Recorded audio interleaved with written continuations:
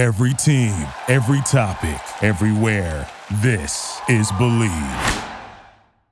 Before we get started with today's show, I want to tell you guys about betonline.ag. We've got 8 incredible first-round matchups in the basketball playoffs this week. Kevin Durant versus Kawhi, Lakers versus Grizzlies, James Harden versus his former team, and of course the Battle of the Bay Area between the Golden State Warriors and Sacramento Kings. You can head over to BetOnline Sportsbook. Use our promo code BLEAV50, that's BLEAV50, and get a 50% welcome bonus on your first deposit using the link in the description to this episode. Bet Online, where the game starts.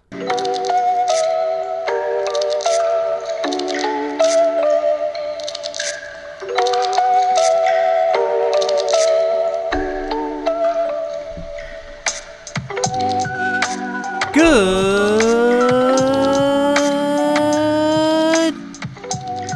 morning, good evening, good afternoon, or good night. However and whenever it is that you may be listening, thank you for stopping into another fantabulous episode of the Take It Easy podcast, live on the Believe Podcast Network, except it isn't live because it is, as always, a podcast. And of course, podcasts aren't live. That's the whole purpose of a podcast. You can listen to it however and whenever you might be listening, and we appreciate you stopping in however and whenever it is that you might be listening for the 1203rd episode of the Take It Easy podcast. Welcome, welcome, welcome, everybody. I hope you all are having a fantabulous day. Whether it's Monday, Tuesday, Wednesday, however and whenever you might be stopping in, we appreciate you joining us here on this fantabulous, in our case, Sunday evening leading into Monday. These last 2 weeks in April frequently serve on Mondays as let's recap what's happening in the NBA playoffs, because as you've heard me talk about for months, I am so freaking excited about the NBA playoffs. You had the stakes and the storylines of the playoffs. You have entertaining basketball in, well, at least 3 of the series. 3 of the series provided entertaining basketball, and we'll talk about that.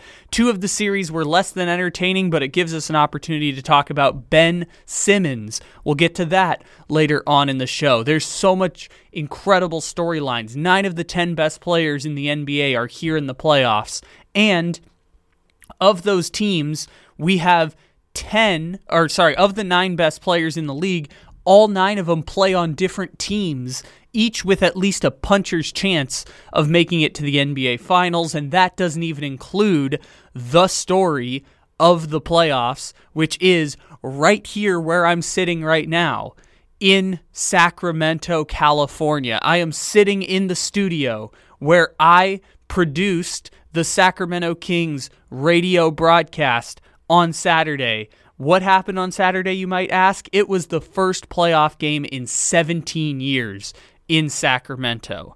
The Kings have been a franchise that has been in disarray for multiple decades and was in disarray for multiple decades before that, and only a brief period of success between 1996 and 2006 breaks apart the dysfunction of the franchise. A team that had to fight for 4 years to keep the team from moving to Anaheim or to Virginia Beach or to Seattle in a last effort. There were so many conversations about relocation for the Sacramento Kings. Most people didn't know this, but there was a 30 for 30 that was made by ESPN called Down in the Valley. It was made by the guy who produced The Last Dance with Michael Jordan.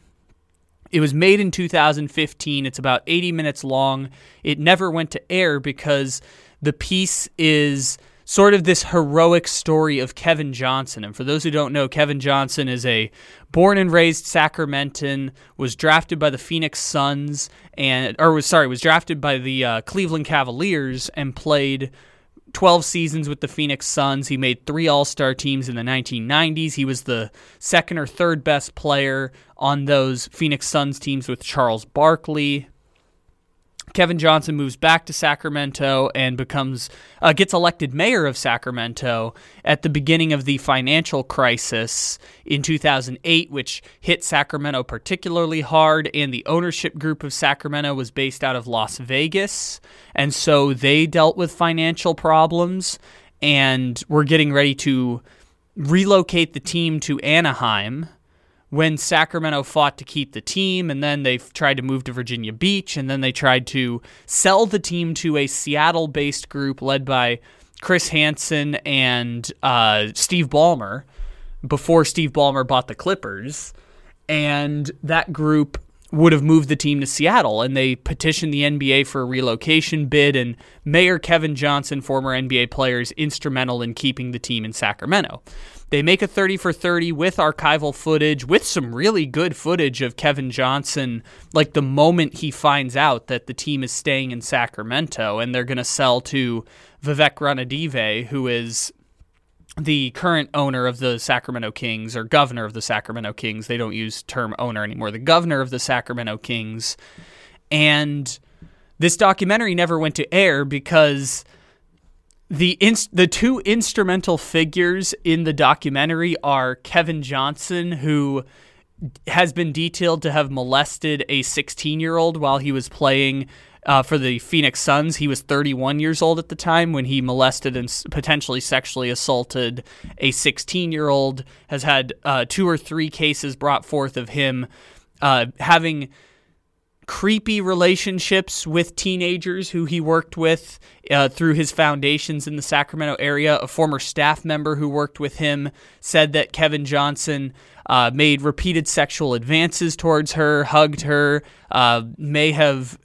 is detailed to have done inappropriate stuff in addition to unwanted pursuits, unwanted hugging, and it's a lot of Me Too stuff while he was in office. There was pressure on him to resign. He ended up not resigning, and at the same time, he did not run for re-election in 2016 for the mayor of Sacramento position. That's the reason why that never went to air, is because of Kevin Johnson having all these details come out right around the time the documentary was set to be released. In addition to, the secondary figure is someone named Grant Napier, a disgraced former broadcaster for the Sacramento Kings. So, yeah, not great that never went to air. That got leaked over the weekend. For those who are deep in Sacramento, that 30 for 30 got leaked over the weekend. I watched it. It's a really cool story. Wanted to talk about that real quick. But for a team in Sacramento who had to fight to keep their team over 16 years, they got their first playoff game in 17 years over the weekend. I was downtown in Sacramento for that moment. I was then working at the studio where the radio broadcast would be put on air, and there were 5,000 people outside the stadium in Sacramento 4 hours before the game. They were tailgating like it was the Dallas Cowboys in the playoffs. Sacramento's downtown area, which is called DoCo, the downtown commons, doesn't have that much space. 5,000 people packed into that area 4 hours before a game, that can be a little bit intense. 20 minutes before the game was scheduled to tip, and then they got delayed 10 minutes because of the Cavs and Knicks playing a slop fest that got Tom Thibodeau an erection. A 101-96 basketball game is what turns on Tom Thibodeau, who just loves defense, slowing basketball games down, and playing people 45 minutes a game. Because it got delayed 10 minutes, because Tom Thibodeau needed to please himself with a 101-96 basketball game, 30 minutes before the game started, the Kings ran out on the floor for their pregame warm-ups, and it was so loud that the radio broadcast had to stop broadcasting, the TV broadcast had to stop broadcasting. It's just so loud that they could not hear what the people were saying 30 minutes before the game started in Sacramento. There were national reporters who showed up to the game and representatives from the NBA who said they had never seen anything quite like what was it being experienced at the Sacramento Kings' first playoff game in 17 years. And so that's the storyline behind all of it. We talked about on Thursday the story of Sacramento fighting to keep their team in the first playoff game in 17 years and the Battle of the Bay Area. And we talked about how this series had 3 of the 5 elements for what I call a 5-star sports moment, which are stakes, storylines, entertainment, action, and drama. If you can get those 5 into a sporting event, you have yourself a 5-star sporting event. Gonzaga versus UCLA, 5-star sporting event. Bengals versus Kansas City AFC Championship, 5-star sporting event this past year. Even the Super Bowl, I will argue, was maybe a 5-star, maybe a 4.5, but 4.5 or 5-star sporting event. Sacramento versus Golden State had 3 going into the series. Tons of stakes, most of which involve Sacramento, some of which involve the end of the Golden State dynasty. Like, this is how, after 8 years of climbing the mountain, you have to reinvent yourself, because the Golden State Warriors are not better than the Sacramento Kings. Regular season, there is no evidence that points to the Sacramento Kings, the Golden State Warriors being better than the Sacramento Kings. Golden State is a slightly better defensive team than Sacramento. It's not such an insignificant margin to overlook the fact that Sacramento has had a consistently better offense the entire season. With Steph Curry, without Steph Curry, with De'Aaron Fox, without De'Aaron Fox. Consistently better offense in points and in offensive rating all throughout the season. Net rating, you could go to any point in the season, since the beginning of the season, since January 1st, since February 1st, since March 1st, and any time in between. The Sacramento Kings have had a consistently better net rating than the Golden State Warriors every stretch of the season. There was no one stretch of the season through the end of the year. So from January 1st onward, February 1st onward, March 1st onward, or from the start of the season onward, there has been no point in the season where the Golden State Warriors have had a better net rating than the Sacramento Kings.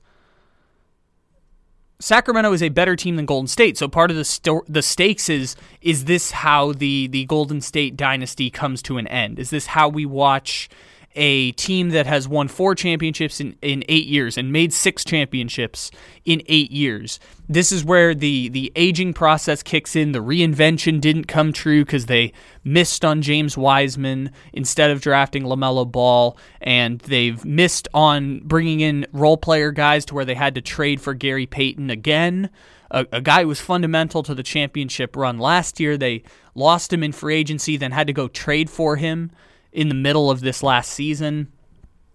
Is this how Golden State comes to an end? But most of the stakes and storylines revolve around the Sacramento Kings. And the entertainment value is both of these teams shoot a lot and score a lot of points. The slop fest that gave Tom Thibodeau an erection that was 101-96, and Donovan Mitchell had scored or assisted on like 60% of Cleveland's points because Tom Thibodeau just reduced Evan Mobley to nothing, reduced Jarrett Allen to nothing. Darius Garland played okay. Darius Garland was the second best player for the Cavs, but he had less than his season averages. That game that just reduced Cleveland to just Donovan Mitchell was sloppy, not entertaining basketball. This is going to be entertaining basketball for 7 games in the series, and everyone agreed coming out of that game 1, yeah, we've got the entertainment value. So the last 2 pieces we were waiting on to see was drama and action.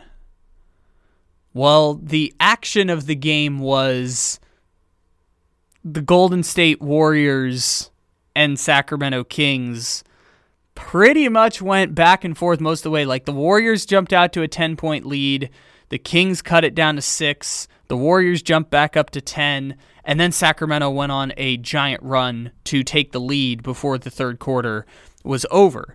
A run led by Malik Monk and Trey Lyles somehow. Domantas Sabonis went 4 for 16 from the field to begin the game. And for those who don't know, Domantas Sabonis has been shooting 60% from the field this year. He shot 25% in the game against Golden State. Malik Monk, Trey Lyles kept them in the game, kept it from being a 15-point Golden State lead with little chance of coming back. Because if you were following the numbers on that game, the starting five of the Sacramento Kings, which is De'Aaron Fox, Kevin Huerter, Harrison Barnes, Keegan Murray, and Domantas Sabonis, they shot 0 for 15 to start the game. They were 0 for 15, which is wild. That's like, I mean, it's not quite the 0 for 27 Rockets game against the Warriors, but like 0 for 15 for a team that relies on the three-point ball and is the most efficient offense in NBA history. That's wild. The Sacramento Kings averaged more points per game than any team in the last 40 years of NBA basketball. And for those who don't know, like, how did this happen with Sacramento? Part of it was Domantas Sabonis coming in. Part of it, the offensive coordinator for the Sacramento Kings. That's not the official position, but he's the associate head coach, but his official job is leading the offense. Jordi Fernandez was the third coach on the bench for the Denver Nuggets, with Jokic, Jamal Murray, and shooters built around them, Michael Porter Jr. and Kentavious Caldwell-Pope last year. They've interchanged some guys like Austin Rivers. Aaron Gordon came in the mix. They basically run the Denver offense better than Denver does, which is why, I mean, Denver was second in efficiency rating, so it's like minimal numbers here, but like Sabonis is regarded as Diet Jokic, and yet the Kings with Domantas Sabonis playing the Jokic role and playing almost the same game as Jokic, averaging 60% shooting, led the league in rebounds, only took 12 shots a game, but would have higher scoring numbers if, like Jokic, he were required to take 20 to 24 shots a game. That Sacramento just hasn't needed to do that, and the reason Sacramento hasn't needed to do that is the Kings supporting cast is better than the Denver supporting cast. Like, Jokic is a better player than Domantas Sabonis and can do things differently than Sabonis, in part because of his 7-foot frame and just in part because of Jokic's abilities, and that's why he's a two-time MVP who's going to finish second in the MVP this year. Jokic has never had an all-defense player. Jokic has never had an all-NBA player as a teammate, and he's never had an all-star. In his entire time in Denver, has never had an all-star teammate. Not only does Domantas Sabonis have an all-star teammate in De'Aaron Fox, he might get an all-NBA teammate this year in De'Aaron Fox. In addition to Harrison Barnes, who is probably not as talented as Michael Porter Jr., but both of them are former lottery picks who sit in the corner, shoot a lot of three-pointers, and occasionally can be primary ball handlers for a set. Harrison Barnes is kind of doing what Michael Porter Jr. is doing for the Denver Nuggets. You've got Keegan Murray as a corner three-point shooter, better than what, say, a Kentavious Caldwell-Pope. I mean, you could argue Kentavious Caldwell-Pope and Kevin Huerter are comps, but Kevin Huerter is just such a better player than Kentavious Caldwell-Pope. And then you factor in Keegan Murray, the rookie, who, you know, Aaron Gordon has stepped up big time for the Denver Nuggets this year. Prior to this past season, you would say Aaron Gordon was the fourth best player on the Denver Nuggets, and I would argue that in this scenario, he's the second best player on the Nuggets now. But, I mean, again, Keegan Murray being the fourth best player in that offense, or fifth best player even in that offense, is really impactful because he's a 21-year-old rookie who can give you 16 points a game. And then you get to Malik Monk off the bench. And the reason we now get to Malik Monk off the bench is because Malik Monk was cooking in that game one. When the starting lineup went 0 for 15 from the three-point line, Malik Monk had 15 points in the second quarter. And this is Malik Monk's first playoff game, by the way. Like, everyone was talking about the Kings don't have any playoff experience. Malik Monk's first playoff game, comes into the game with 3 minutes to go in the first quarter, doesn't get any points, I don't think, then. Comes in to start the second quarter, 15 points in the second quarter. from Malik Monk. Trey Lyles off the bench, he hit 2 3-pointers in the second quarter. Just kept Sacramento in the game bit by bit. It was 29-29 at the end of the first quarter, and the Warriors were up 6 at halftime. If not for Malik Monk's 15 points, Trey Lyles hitting 2 3-pointers, there is no scenario where the Sacramento Kings are even in that game coming out of halftime. And then you fast forward to the third quarter when the Warriors are up 86-76. The Sacramento Kings go on a 15-4 run at the end of the third quarter. 10 of those points were from eighth man off the bench, Trey Lyles. Trey Lyles put up 10 points in about 3 minutes as part of a 15-4 run against the defending champion Warriors with Steph Curry on the floor. With Steph Curry on the floor. And all of that just kept Sacramento in the game because, again, 0 for 15 from the three-point line from their starting lineup. The Sacramento Kings stayed in the game because of Malik Monk and Trey Lyles somehow, and that run that Lyles went on and Malik Monk's burst in the second quarter was basically what kept them in the game and kept the crowd engaged for Sacramento. Because if they had gone down 15 points in the third quarter, it would have been deflating for Sacramento. I mean, there's obviously the talk about being happy to be there, but to be blown out was totally inconceivable.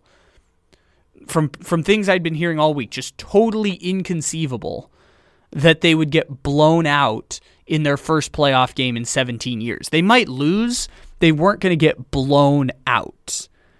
And Malik Monk and Trey Lyles kept it engaged to the point where it was 91-90 in the third quarter, despite the fact that they had made, at that point, 1 3-pointer from their starting lineup, and the starting lineup had began 0 for 15. At that point, I think they were 1 for 16, because De'Aaron Fox hit a 3-pointer early in the third quarter. So they kept him in the game at 91-90, and then the All-Star was the All-Star. And this is where I think the fault on Denver might come up, is when Denver went to the Western Conference Final, you could count on 50 points from Jamal Murray in 3 of their playoff games. Jamal Murray had, I think, 51, 50, and 48, if I remember correctly, during that playoff run in 2020 in the bubble. 2 of the games came against Utah for sure. One of them I want to say was Clippers, but I'm not 100% sure on that. I'm pretty sure Jamal Murray had basically 3 50-point games during that run to the Western Conference Final in the bubble. Since then, Jamal Murray tore his ACL and missed 2 playoff runs. And if you want to look at how Denver, despite winning 2 MVP, having Jokic win back-to-back MVPs, went out in the second round by sweep against Phoenix and out in the first round in 5 games against the Warriors. Obviously, the 2 teams that went on to win the Western Conference, but still, how they get bounced in the second round and first round with a back-to-back MVP. Look at what De'Aaron Fox did for the Sacramento Kings in Game 1 against Golden State. Because remember last year, Denver was playing against Golden State in the first round, where Jokic's second-best player was Aaron Gordon, and his third-best player was like Facundo Campazzo. Sacramento would lose that game last year, just like Denver would have lost. Just like Denver did lose that game last year. They lost to Golden State in a bunch of different circumstances like that. Denver loses that game in 2022 against the Warriors. And granted, this is not as good of a Warriors team as last year, but point still standing. They lose that game to the Warriors. Meanwhile, the Sacramento Kings win that game yesterday, or on Saturday, because in the fourth quarter, De'Aaron Fox had 15 points. And in the second half of that game, De'Aaron Fox had 29 points. Jalen Brunson, in the game where Tom Thibodeau's erection was massive and it delayed the Sacramento Kings game by 10 minutes. Jalen Brunson is hailed as the champion winner for the New York Knicks, who won their first road playoff game 1 since 1999. 1999, 24 years ago. I was not born the last time the Knicks won a road playoff game 1. Jalen Brunson wins that game with 28 points total. De'Aaron Fox had 29 points in the second half for the Sacramento Kings. And that's where Sacramento has a chance to not just make the second round of the playoffs, but go to the conference finals this year. I'm not saying Sacramento is going to make the conference finals. I am saying definitively Sacramento is going to beat Golden State in this series. I've said Sacramento is going to beat Golden State. It's going to be weird. It's going to be shocking. Sacramento is going to beat Golden State, and it's going to happen in 5 or 6 games.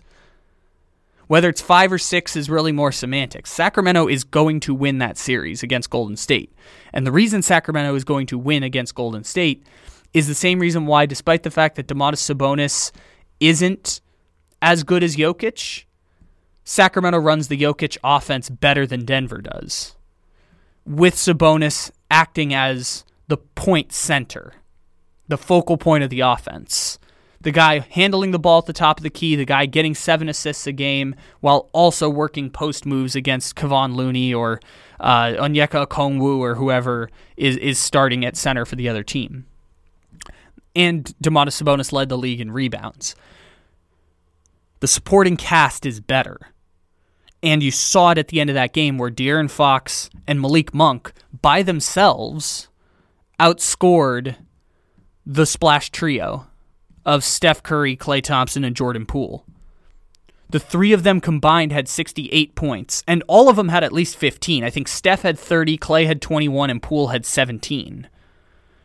Fox had 38, Monk had 32, and that's why Sacramento wins that game, is the supporting cast of the Sacramento Kings is stronger than the supporting cast of the Denver Nuggets. Last year's Denver Nuggets and potentially even this year's Denver Nuggets team. Now, Denver's different this year because not only is Jamal Murray back, Aaron Gordon is now the legitimate number 2 on that team. Jamal Murray is probably what most people think of as the number 2, and if Jamal Murray has a 40-point game at some point here in the first round, again, game 1 hasn't been played by the time you're hearing this, so we'll reconvene on that series later this week.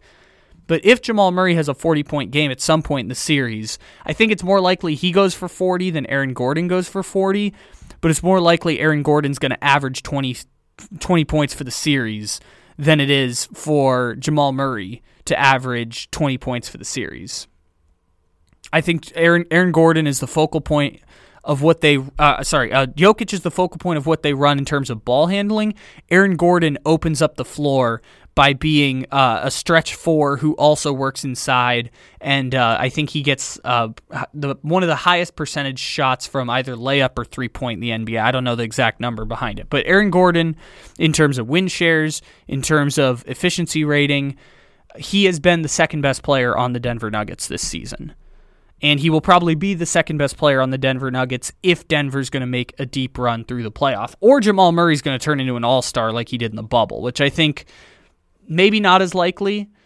And maybe the more likely scenario is Denver gets bounced in the second round by the Phoenix Suns. I've gone on record as saying Denver's going to win the West and they're never going to face an elimination game. But for the reason why last year's Denver team loses to the Warriors while this year's Kings team beats the Warriors, despite the fact that last year's Warriors were better than this year's Warriors, is Sacramento's got a better supporting cast. Point blank, they have a better supporting cast. Sacramento and Denver in the conference finals would be such an interesting matchup because both teams are essentially mirror images of each other. And so Sacramento wins that game 1, despite the fact that Andrew Wiggins got a wide open shot with 20 seconds left in a 1-point deficit and just missed it. Just missed a wide open corner 3. And then in a 3-point game with 2 seconds left, Steph Curry got a wide open look at a 3 and he just missed it. So despite the fact that the Kings could have lost that game if 2 wide open 3-pointers don't go in, Sacramento's going to win that series. They're going to go to the second round, probably against Memphis. And while the Kings would probably be underdogs against Memphis, and rightly so, They should be underdogs against Memphis, who's a slightly better team. They've been a better team all season by the slightest margins. I remember when we did our efficiency rating / SRS / net rating / expected win-loss record statistic, Memphis was 5th and the Kings were 8th. So Memphis has been a better team all season. I bet Memphis would be a slight favorite. It would also be a really interesting series to watch. Sacramento matching up against Memphis, which I feel is going to happen with some level of conviction. That's why I say it's probably going to happen, because Sacramento has a better supporting cast and will be able to run the Denver offense at a more efficient pace than even Denver will be able to run their offense. The problem is the next time we have this scenario, Steph Curry might not miss the wide-open three-pointer at the end of the game, and Andrew Wiggins might not miss the wide-open corner three-pointer with 20 seconds left that would have given Golden State the lead. They're going to have to defend somebody at some point. That some point is not today, and it will not be against the Golden State Warriors, because Sacramento is winning that series in either 5 games or 6. And I know I live in Sacramento, and I know I get paid to cover the games. I'm giving you the numbers. Net rating since March 1st, February 1st, January 1st, start of the season, Sacramento's been consistently better. Their offense has scored more points and scored at a more efficient rate than Golden State at every step of the way throughout the season. 3-point percentage, Sacramento has been higher than Golden State. Golden State does take more 3-pointers. Sacramento makes a better percentage of 3-pointers. And as we saw yesterday, Malik Monk can go for 32. He's like the 6th best player on the team. And he went for 32, 15 and a quarter, when the starters had one of their worst games that they have experienced in their time in Sacramento. An 0 for 15 start from 3-point range, and Domantas Sabonis shooting 4 for 16 from the field to start the game. Sacramento still won because of Malik Monk and Trey Lyles. So next time this comes around, let's see what it looks like when Kevin Huerter starts hitting 6 3-pointers. Or let's see what happens when Keegan Murray starts hitting 3 or 4 3-pointers. Or let's see what happens when Domantas Sabonis has a triple-double. Because Domantas Sabonis had 10 triple-doubles this year, which means 1 in every 7 games, Domantas Sabonis recorded a triple-double. One of these games is going to be a Sabonis triple-double, and the Kings won the game where Sabonis played his worst. So Sacramento, they've got this, and the vibes are just too immaculate, and the story is just too good for Sacramento to continue this wave, go up 2-0 against the Golden State Warriors, and beat the defending champions and make the dynasty reconsider, put an end to the dynasty potentially as we know it, because Bob Myers is on his way out the door, Draymond Green's on his way out the door. There's reports today that Klay Thompson's looking at a max extension that's not coming his way anytime soon. The Warriors, as we know them, will no longer exist, and they will have to rethink everything that they have built over the last 10 years. Well, everything except Steph Curry, I should say. This will be a moment where Sacramento can put an end to the Golden State Warriors as we know it. And once they go up 2-0 tonight against the Warriors, there's going to be some rethinking about those people who picked the Golden State Warriors to make a deep run in the playoffs. Light the beam.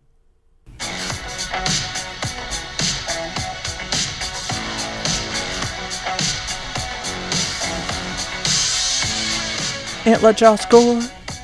The ball slipped out his hand. Cat and them boys, they won't give a damn. They cheer playing games like they just won the crown. Nothing can bring Minnesota down. The Ant-Man drives down. D-Lo's got a kick. D-Lo's got to kick it out. The Ant-Man's 21 and nothing can break. You can't break him down. 12 years in the tank. Bed flops like a plank. We got news for you, baby, and Edwards is the man. 2 years in the game, and he's a household name. We got news for you, baby, and Edwards is the man. When it comes to Wiggins, they never learned.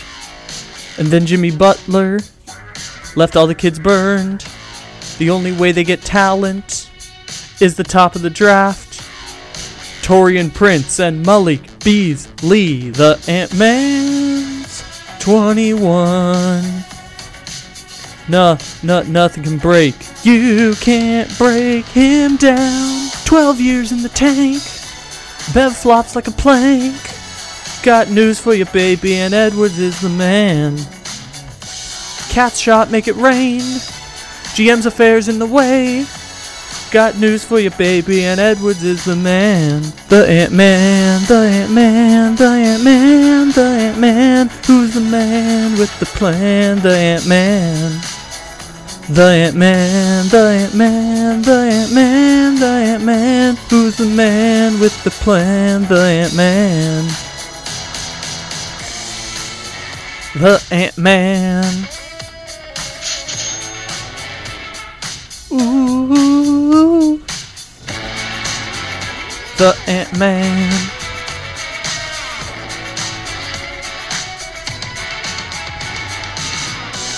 "12 years in the tank. Bev flops like a plank. Got news for you, baby, and Edwards is the man. 15 years away from headed to the Hall of Fame. Got news for you, baby, and Edwards is the man."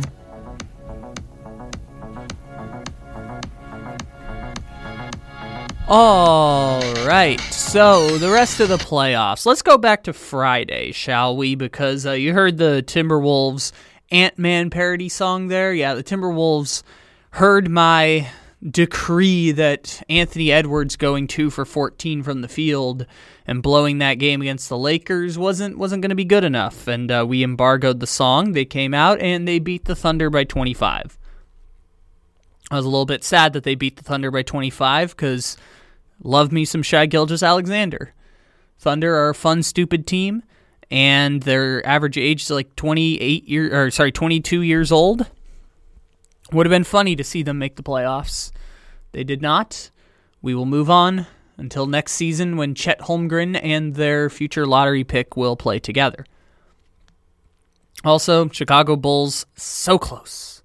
Kobe White finally had his breakout game. I've been joking for years that the Chicago Bulls, what was that now, 2 off seasons ago, they had Kobe White as their starting point guard, and they decided, you know what, we're going to go sign Lonzo Ball because Kobe White's not good enough as our starting point guard. And so then Kobe White was like, okay, you know, we can play off-ball guard. We'll move over to shooting guard. Lonzo's a primary ball handler. We can be a shooting guard. And then the Bulls went out and signed DeMar DeRozan. Actually, they signed and traded for DeMar DeRozan, but they went out and traded for DeMar DeRozan. And Kobe White was like, damn, okay, so I guess we are the backup point guard now for the Chicago Bulls. And then the Chicago Bulls signed Alex Caruso to be the backup point guard. So they just had basically no faith in Kobe White. But they had enough faith in Kobe White where they were like, you know what, you can be 8th guy off the bench. That's where we see you on a competitive basketball team. Kobe White finally had a breakout. I felt so good for Kobe White. He was burying 3-pointers in a closeout game for the season against the Miami Heat. The Bulls were winning with 4 minutes to go in the fourth quarter. Kobe White had 4 or 5 3-pointers, and then the Miami Heat went on a 12-1 run. Max Strus finished with 30 points. Pretty sure it's his first 30-point game since the playoffs last year. It was so close to me being right about Chicago making it to the playoffs from the 10 seed. They would have been the first 10 seed to ever make it to the playoff. It was my prediction. My prediction did not come true. Chicago did not win. They were so close. Back to the weekend. I was thinking about Ben Simmons a lot during the first 2 games of the NBA playoffs, because both of those games were 76ers blowing the brakes off of the Brooklyn Nets, and it makes sense that I would think about Ben Simmons because, you know, Ben Simmons, number 1 pick by the 76ers, basically loses his confidence in the middle of a nationally televised series against the Atlanta Hawks, where the 76ers blew a 25 and 27 point lead in 2 of the 4 games of that series. 76ers should have won that series in 6 games, maybe even 5, and they did not. The chances of them losing that series to the Hawks when they were up 24 in Game 4 and up 25 in Game 4 and up 27 in Game 7.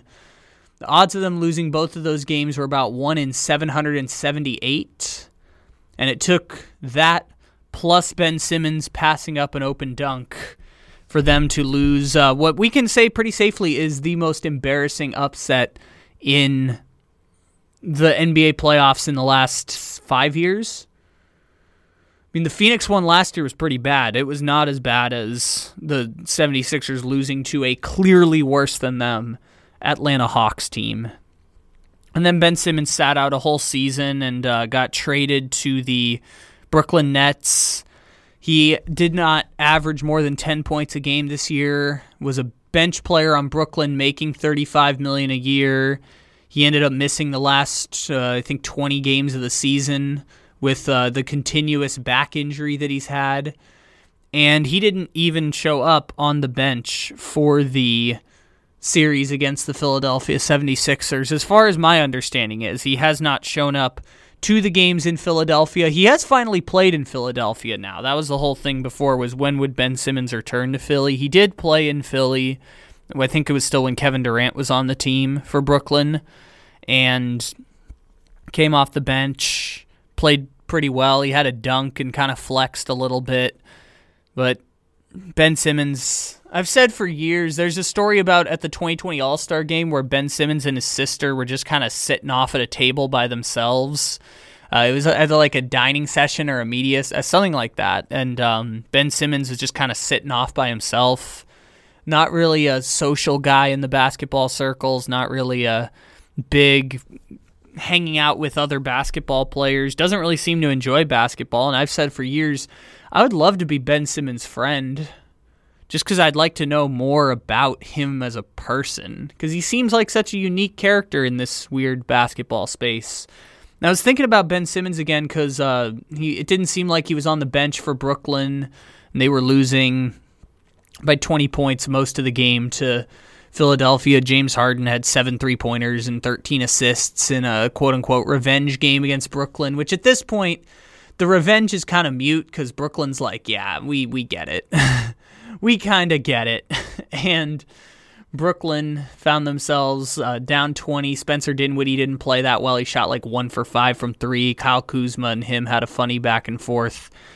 The other reason I was thinking about Ben Simmons again is because the last game for Ben Simmons as a Philadelphia 76er came in that Game 7 against the Atlanta Hawks. And in that game against the Atlanta Hawks, Kevin Huerter, now Sacramento King Kevin Huerter, had a biggest game of his career coming back for the Hawks to beat the Sixers. And I saw the Hawks were down 30 points at halftime against the Boston Celtics, which I knew the Celtics were going to sweep the Hawks, but like 30 points at halftime is a little bit embarrassing. And so they were down 30 points at halftime, and the thought came to my mind that, well, I've seen the Hawks come back from down 25 twice against the 76ers. The only hope of them coming back, though, is if Ben Simmons plays for the Boston Celtics. And as far as I understand, Ben Simmons still plays for the Brooklyn Nets, although he's not on the bench for the Brooklyn Nets, while they play his nemesis Philadelphia, former team who his circuits self-shorted during the 2021 playoff. If only Ben Simmons were on the Boston Celtics, Atlanta would have a chance of a 25-point comeback. I think they cut it to like 15 or 12 at one point against Boston. Still just never had a chance. Will probably not have a chance in any of the games in this series. We talked about Trae Young last week. You can check out that episode. I was just thinking about Ben Simmons again this week.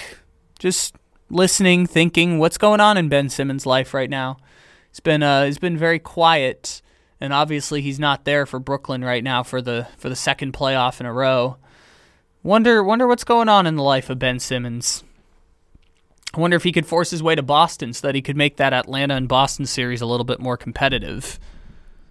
I joke because I'm not the person who dumps on Ben. I mean, it's so easy to dump on Ben Simmons, and I don't want to be the person who does it because, like I said, I would want to be Ben Simmons' friend.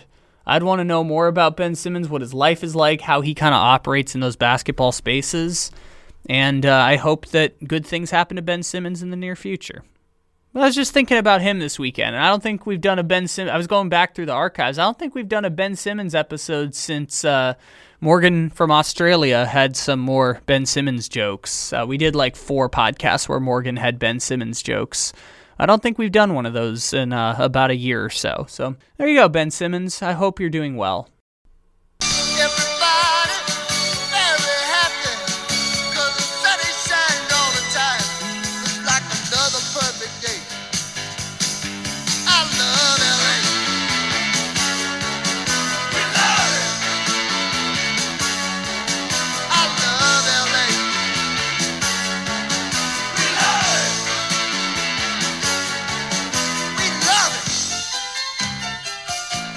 All right, before we go, there's other basketball this weekend. I'm not going to wait it out till 10:30 at night to talk about how the Nuggets probably beat the Timberwolves in Game 1. We can talk about it another day.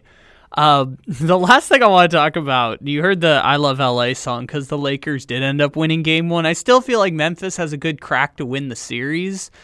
At the same time, we live in a world where with 2 minutes to play in a playoff basketball game, LeBron James is standing wide open on the wing, the right wing of the floor, wide open. And LeBron's not a bad three-point shooter. Even if he's not a bad three-point shooter, you still want the ball in LeBron James's hand. LeBron James is standing on the right wing for the Lakers with 2 minutes to play. And Austin Reeves has the ball, calling an ISO for himself at the top of the screen, at the top of the key, dribbling to the free throw line, pulling up like he's Kobe Bryant, and burying a mid-range jumper to put the Lakers up by 8. After on the possession before in a 3-point game, it was 115-112. Austin Reeves dribbles, pulls up from 3, and buries it to put him up 6. We live in a world where Austin Reeves called an ISO for himself with LeBron James standing on the wing. Well, I know Austin Reeves is a good player. I just spent 30 minutes earlier talking about how awesome Malik Monk is for the Lakers. Malik Monk was Austin Reeves last year, just guy who comes off the bench, puts together a 25-point game now and again, sixth man, blah, blah, blah. Look, I get it. Malik Monk was Austin Reeves before Austin Reeves. And Malik Monk is the reason why the Sacramento Kings are going to beat the Golden State Warriors. It's just the fact that it's Austin Reeves specifically makes this just infinitely funnier. That Austin Reeves, and part of it is that he's a white, scrawny-looking guy, and he's the white guy that Lakers fans have gravitated towards.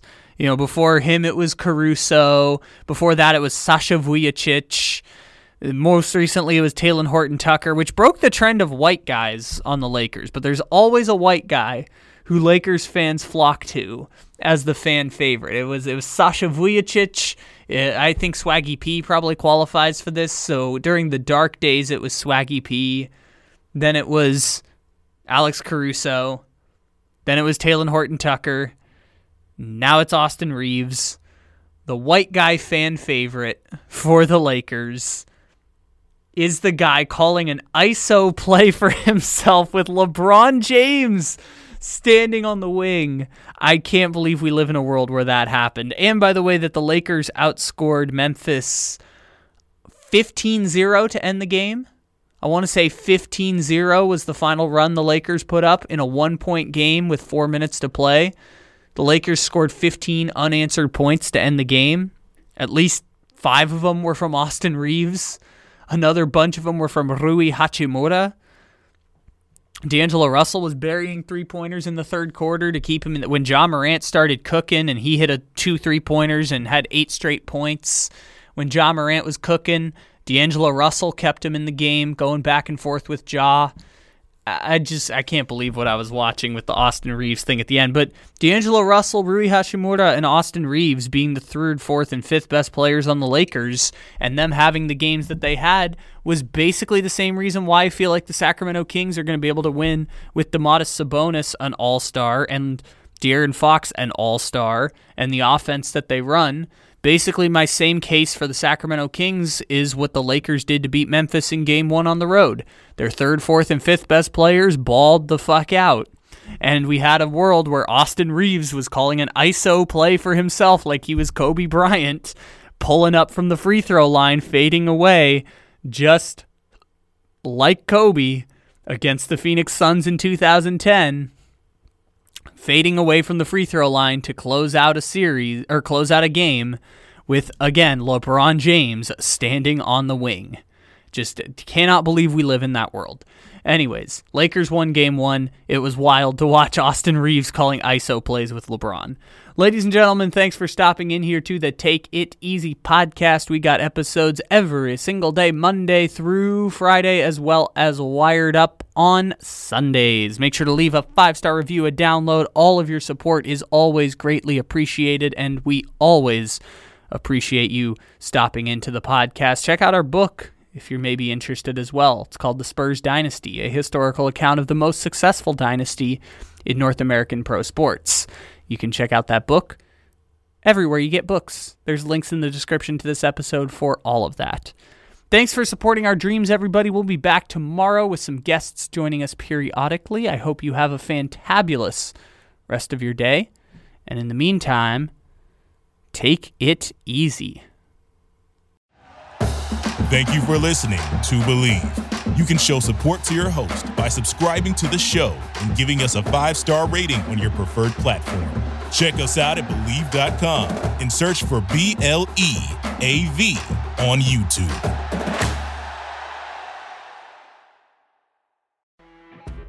You know when you're listening to a true crime story that has an unbelievable plot twist that makes you stop in your tracks?